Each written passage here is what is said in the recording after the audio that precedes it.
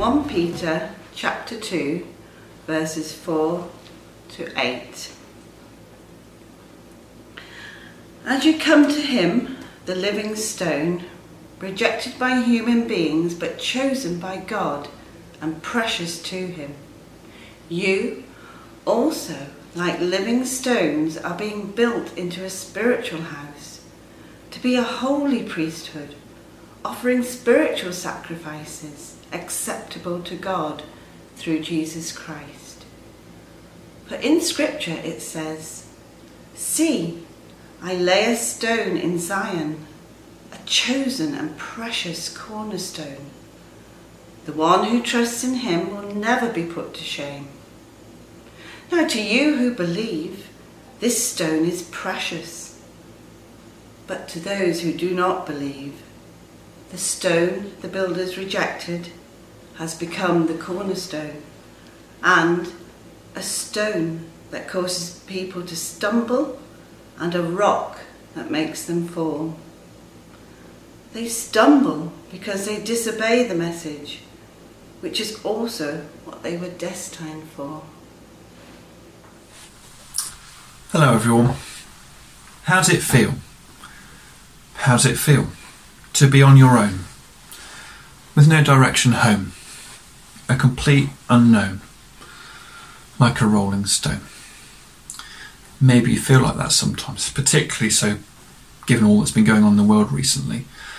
And that's a quote from the chorus of the Bob Dylan song, "Like a Rolling Stone." And I was reminded of it as I was looking at these verses, because our passage on 1 Peter uses the picture and imagery of a stone to aid our understanding. But not like a rolling stone. And I think this quote from the Dylan song is helpful for us as we begin, because actually it describes the complete opposite of what these verses in 1 Peter are actually teaching. Now, that's not to deny that at times we can feel lonely, directionless, and so on. But these verses in 1 Peter teach something very, very different. That the reality for all Christians is actually that we're not on our own. We do have a purpose, and we are certainly not unknown. So let's get into these verses and see how they work themselves out. And we can see that in every single verse we're looking at, the word stone is repeated. In fact, it's mentioned 9 times in these verses. So the word stone is going to be our touchstone, if you like, as we navigate this passage and try to understand what Peter is teaching his original readers and what God is teaching us today. And we're going to do that by asking ourselves 3 pairs of questions that I hope will help us to get into this passage and capture, appreciate, and be encouraged by the majesty of what Peter is telling us here. So, the first pair of questions. Who is the living stone? And who are the living stones? Who is the living stone? Well, this is referred to in verse 4. And no, I'm not trying to trick you. The answer is Jesus. And the rest of verse 4 describes Jesus, doesn't it? Rejected by humans. He was crucified on the cross, but chosen by God and precious to him. Jesus, as God's Son, was chosen to carry out God's salvation plan, and so is precious to him. I'm going to come back to those descriptions later. But I want us to go a bit deeper into the passage in answering this question of who is the living stone. You see, nowhere else in the Bible is Jesus described as the living stone. And in fact, this imagery we see in verses 4 to 5 is unique to Peter. But it's not come out of nowhere. As we can see in verses 6, 7 and 8, Peter is quoting 3 bits of the Old Testament. In verse 6, he's quoting Isaiah chapter 28. In verse 7, he's quoting Psalm 118. And in verse 8, he's quoting from Isaiah chapter 8. And all these passages of Scripture were recognised in Jewish thought as pointing forward to the Messiah, the promised King, the anointed one who would make God's kingdom a reality. And this was the case even before Jesus was born. So the picture, the image of the Messiah described as a stone, is rooted deep in the Old Testament. But look at the quotes in verses 6 and 7. This isn't any old stone. It isn't just some piece of rubble. It's the cornerstone, Now, older or other translations might talk or use the word capstone, but cornerstone is more helpful here, I think, because it describes a key foundation stone that is placed down and upon which all the other stones are orientated and positioned. Without a cornerstone, you have a rubbish building, even if it manages to stay erect at all. So, if it doesn't sound too much of a contradiction in terms, a cornerstone is central to the construction of a building. And we particularly see that imagery in verse 6, and that quotes Isaiah chapter 28, verses 16. God is putting down a marker, he's putting down a hill, putting down a stone on the hill of God, that's what Zion is, and this stone is the cornerstone. It will not be moved, it's central to God's plan, and it's precious. This cornerstone is a Messiah, it's God's promised king, because those who trust in him will not be put to shame. Jesus is the cornerstone. And in fact, Jesus also applies Old Testament passages, including these, a couple of these ones here, to himself as well, describing himself as a promised cornerstone. You can look that up later if you want. Matthew 21 is a good example of that. So who is the living stone? It's Jesus. But the meaning is of Jesus as the centrepiece, the crucial piece, the promised cornerstone of God's salvation plan. And Peter is drawing in all that Old Testament background and imagery, and also Jesus' self-declaration in his use of the term here, living stone. But why the living part of it? Why living stone? Well, simply, I think it's to remind us that Jesus, he's alive. As you come to him, verse 4. Jesus is not just an idea, not a dead Messiah, not a dusty old rock. He is alive and active. But like a cornerstone, he's not going anywhere.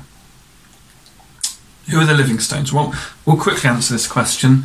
Verse 5 says, you also like living stones.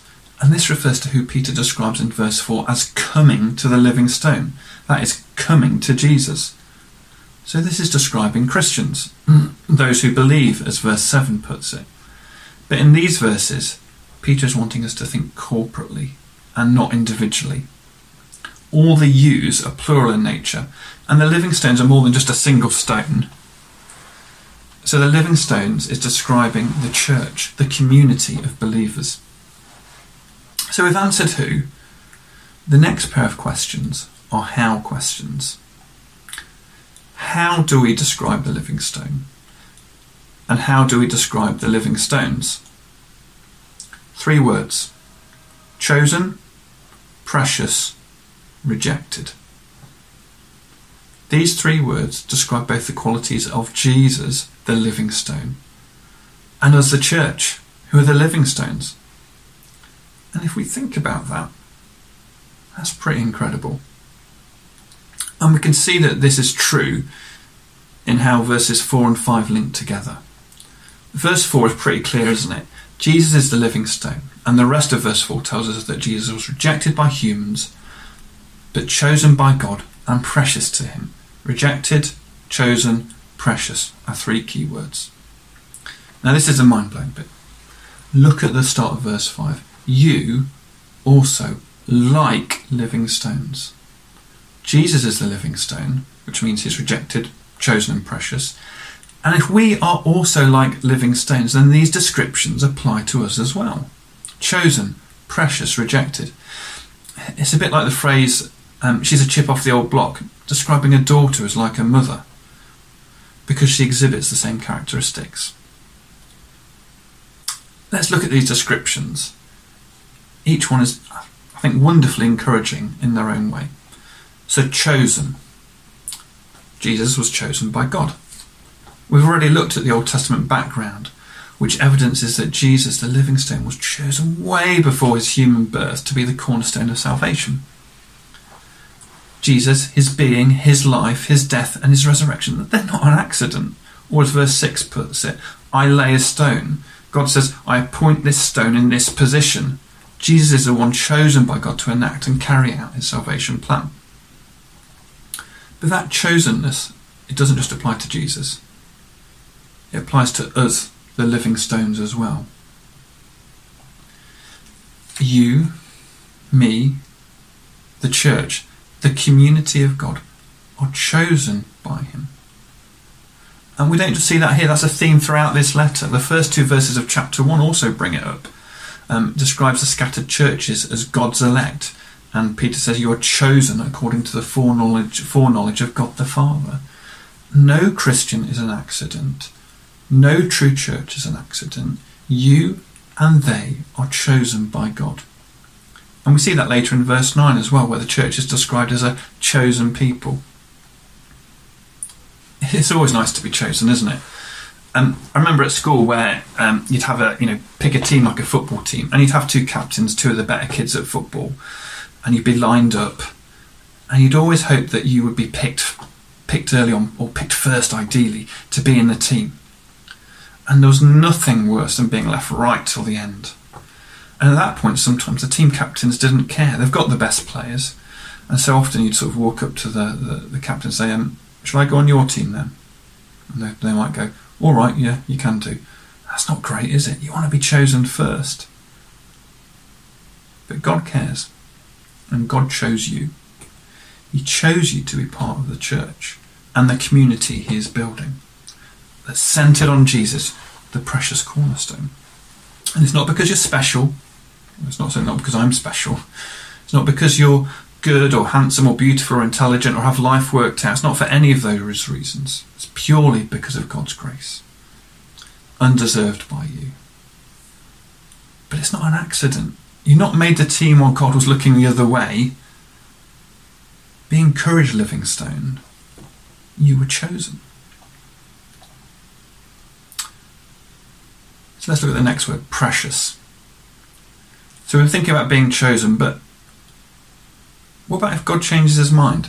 I mean, to give a more trivial example, sometimes you might choose and buy a jumper or a dress, and you might really love it. And you get it home, you might wear it a couple of times, but then the initial excitement, it wears off. You chose it, but now it sits at the back of the wardrobe. It's not precious to you at all anymore. It's gone out of fashion, and in fact, you're not going to wear it anymore. Is that what it's like with God when he chooses us? Well, let's get back to Jesus, the living stone. We said he was chosen, but he's also described as precious in verses 4, 6 and 7. Now, we don't doubt God the Father's love for Jesus, do we? God's not going to unchoose Jesus or regard what Jesus has done as less precious. No, Jesus is the precious cornerstone on whom all salvation rests. So Jesus is precious to God in verses 4 and 5. But look at verse 7. Jesus is also precious to us who believe. And drawing on, lots of other stuff, it's because we are in Christ. It's because we're children of God alongside Jesus, who is the firstborn. It's because we are living stones like him, resting on him, saved by him, that we are precious to God. Jesus will always be precious to God. And so for those whom Jesus has bought salvation and freedom from sin through his precious blood, they, and that's us, are precious to God too. You, me, Avenue Church are precious to God. He's not going to get bored of us and leave us in the back of the metaphorical heavenly wardrobe. In fact, he has plans for us, and we'll soon see that later. Final word, rejected. The living stone was rejected. Jesus was rejected by humans. We know that as Christians, he was crucified. And there's more I want to say about that, because humans are still rejecting Jesus today, and we do need to deal with that. And the passage makes that clear. But we, like living stones, are also rejected. Again, this is a theme of the letter. Chapters 1 verse 6 and later verse 20 in chapter 2 talk about the sufferings and persecutions that Peter says and knows his readers are undergoing. And here and throughout the letter, Peter keeps making the point, what happened to Jesus will happen to you. Jesus, a living stone, is rejected in verse 7, and so we as living stones, as Christians, as a church, are going to be rejected too. It might be a snide comment or a Twitter feed railing against the intolerance of Christians, or someone exclaiming, how could you believe this?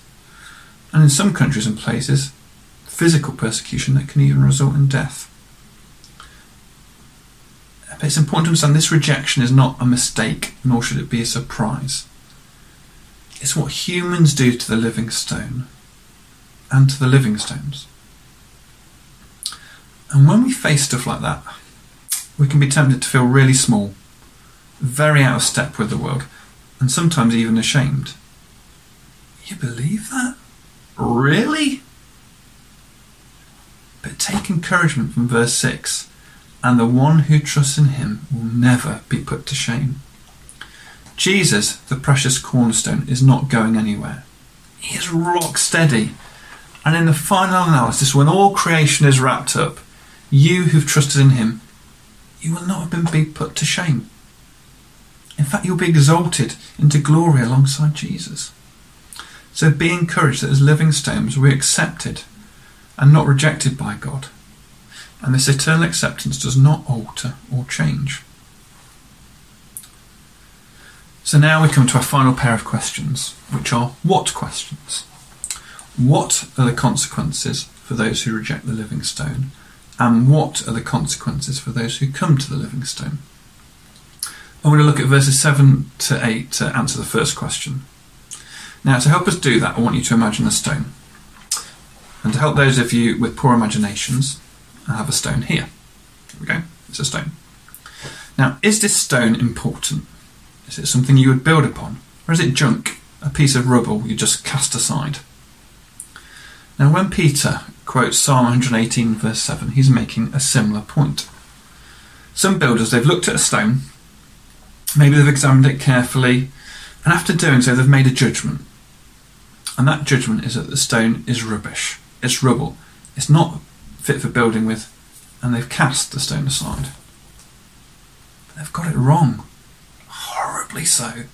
They've not just mistaken a bad stone for a good stone, they've thrown away the cornerstone, the most crucial stone, the stone upon which the whole building needs to be built and is orientated around. They've made a catastrophic mistake. Peter then goes on to quote Isaiah 8 in verse 8. And we can see that this stone that was cast aside, not only was it the cornerstone, but to those who throw it away, it's a treacherous stone. It's a stone you can trip over, fall over. It's a stone that you can't avoid, and you'll come a cropper.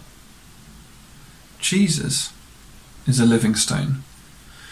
And those who don't believe in verse 7, those who reject the good news about him in verse 8, have made a catastrophic mistake.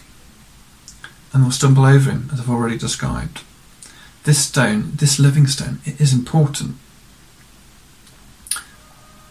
It's Jesus. Now, there may be someone watching this, I don't know. And it may be that you maybe looked at Jesus before and you actively rejected him. Or maybe you just ignore him. Or maybe Jesus is someone you pay lip service to. Perhaps just see as a good example, as a nice teacher. Essentially what that means, to use Peter's analogy, is you see Jesus as about as useful to you as this stone. Maybe less so. But Peter says you've made a mistake. You rejected Jesus, the cornerstone, and the linchpin of God's salvation plan. You're throwing away the most precious thing imaginable. If someone put a diamond in your hand, you wouldn't throw it away, would you? No, you'd recognise its worth. And to reject Jesus, to throw away that which is most eternally precious, it's an act of monumental self-harm. Far worse than tricking away a diamond. And if that's you, what Peter says in verse 8 is that your rejection of Jesus is not without consequence. Your rejection of Jesus will hurt. You may not feel it now, but Peter says that there's eternal consequences. And he's using illustration and metaphor to kind of tell us that. He's saying your eternal fate depends on whether you believe in or reject Jesus. Rejection means eternal and painful separation from Jesus and all that is good. So can I ask you, take another look at the living stone. Take another look at Jesus. There's no one like him. He is alive, and you can come to him even today. So we've answered the question, what are the consequences for those who reject the living stone? But what are the consequences for those who come to the living stone? I'm going to do that by focusing on verse 4 and especially verse 5 to try and answer this question. And what we have here is a truly beautiful image. And I desperately want to do it justice in trying to explain it. And so if at the end of this you don't see it as beautiful, then the fault is entirely mine, because this is truly wonderful. So we have Jesus, our living stone. He's chosen, he's precious, he's rejected by humans, but is actually the cornerstone. And Christian believers are the living stones that are being built into a beautiful spiritual building. And Jesus is the living cornerstone of that building. Without him, there's no building. But with him there is a beautiful edifice of unparalleled beauty. And so in my mind's eye there are loads of stones, beautiful stones, and they're floating down into position to form this building. And pulling these stones in is the most beautiful massive stone, which all these other stones are orbiting around as they come into position. And what is this beautiful building? This spiritual house, this temple of the Spirit? It's the church. It's the global church.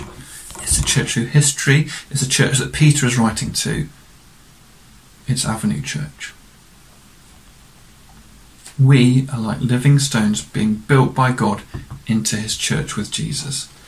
The living stone at the centre, pulling us in, knitting us together, forming us into his church.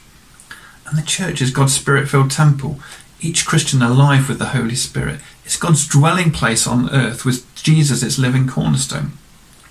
And this fulfills all the stuff in the Old Testament, which we don't have time to go into, about where will God dwell on earth? Where will he live? Is it in a tent? In a temple? No, ultimately, in the Spirit-filled church with Christ as its cornerstone.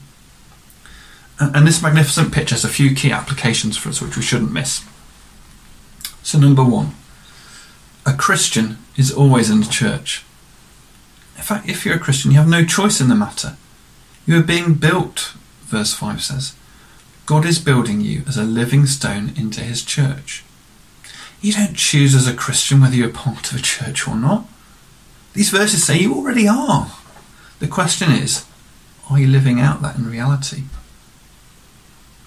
Are you stuck into Avenue? Or let me put it another way. Is church precious to you? Or is it just a lifestyle add-on? A nice thing to do? Jesus and the church are precious to God. He's building something incredible. Are you on board with that? Are you invested in that? Because to be a Christian is to be integral to the life and growth of the church. And I'm not talking about church in the abstract, I'm talking about our church, Avenue. And believe me, I know it's hard and weird at the moment to work out what this looks like given the difficulties we face as individuals and as church during these COVID times. But we can stop and examine ourselves. Is the way I'm living life now reflecting how precious Avenue Community Church should be in my life? Second point from here. Church is a community. Jesus is the cornerstone, but the cornerstone on its own does not a building make. It's living stones that are built into the spiritual house. If a stone is missing in a wall, it's going to be a drafty building. So God builds his church with living stones so there are no gaps. That means Avenue Church, us. We are all important. We're all necessary to the building of the church. That means you. It also means the person you really like, and it also means the person you find it more difficult to get along with or have less common in with, are just as important. We're all living stones. We're all a bit different. We all look a bit different, have different things that we like, or different characteristics and personalities, different gifts that God has given with us. That's okay. God knows that, and it's not an accident that you're part of the church. So we need to value each other because God values each of us. Chosen and precious, remember? And because we have differences, but are all living stones, it's the focus on Jesus and keeping him central that allows us as Avenue Church, as a group of different people, to continue to function. We need to have Jesus in common to be able to function as a church. Which brings us to third point. Church is united around Jesus. It may sound trite, but it's not. It's central. And it's central because Jesus is central. Jesus is the cornerstone, remember? And a building without a cornerstone will collapse, as we've said. It's not fit for purpose. A church that takes its eyes off Jesus and centres itself or its mission on something other than Jesus is not going to function. And we all have a responsibility to keep each other and the elders honest in that regard. We can make all sorts of mistakes in this way, and some examples are that we might put a particular individual on a pedestal, or we might focus on creating the perfect meeting, or try to make ourselves relevant to our culture to the exclusion of our beliefs, or just do the nice social bits related to church and ignore anything with Bible in it. We all can have different tendencies in this regard, but we need to help each other and challenge each other, making sure we keep our eyes on Jesus. So these are some of the consequences of those who come to the living stone. But verse 5 describes not only the church as a spiritual house, but also as a holy priesthood, offering spiritual sacrifices acceptable to God through Jesus Christ. So in Old Testament terms, the church isn't just a temple building, it's a priesthood that serves in the temple as well. And you'll see that Peter picks up this image again in verse 9. In fact, so rich is verse 9 and 12 in this imagery of the church that Richard and Dan are going to spend a few weeks working through that. I'm going to spend some time unpacking those verses and helping us to understand that as a church. So I'm not going to say much more about the priesthood picture that Peter first mentions here, because we're going to pick up on that later. But what I will say, just quite simply, is that this then tells us that what we're seeing here is not a passive image of the church. Finally, church has a job. The offering of spiritual sacrifices, as Peter puts it. And Peter's here talking about a life and lives transformed by the Spirit that results in behaviour that honours God. It's a picture of Christian community centred on Jesus that Peter presents as an active one. Life is lived and stuff is done in a Christ-centred, Spirit-filled way that honours God. It's whole life worship essentially is a response to what God has done for us. And no aspect of life is outside this, be it family, be it work, be it a Sunday morning or a Friday night, be it friendships or conflicts. And even though, we might say, well, we're at work on our own, church can still be involved in that. Church can still support us in that. We can pray for each other in our workplaces. Your home group can't be with you at work, but their prayers for you are a spiritual sacrifice acceptable to God, as an example. So, as we conclude, I'm going to paraphrase Bob Dylan, and I apologise to any Bob Dylan fans. How does it feel, church? How does it feel to be chosen and precious, to not be on your own, but to be part of a church, like a living stone? Whatever the next few weeks and months bring, please let us as a church live out the reality of church that Peter describes here. A community of believers united around Jesus, living for him.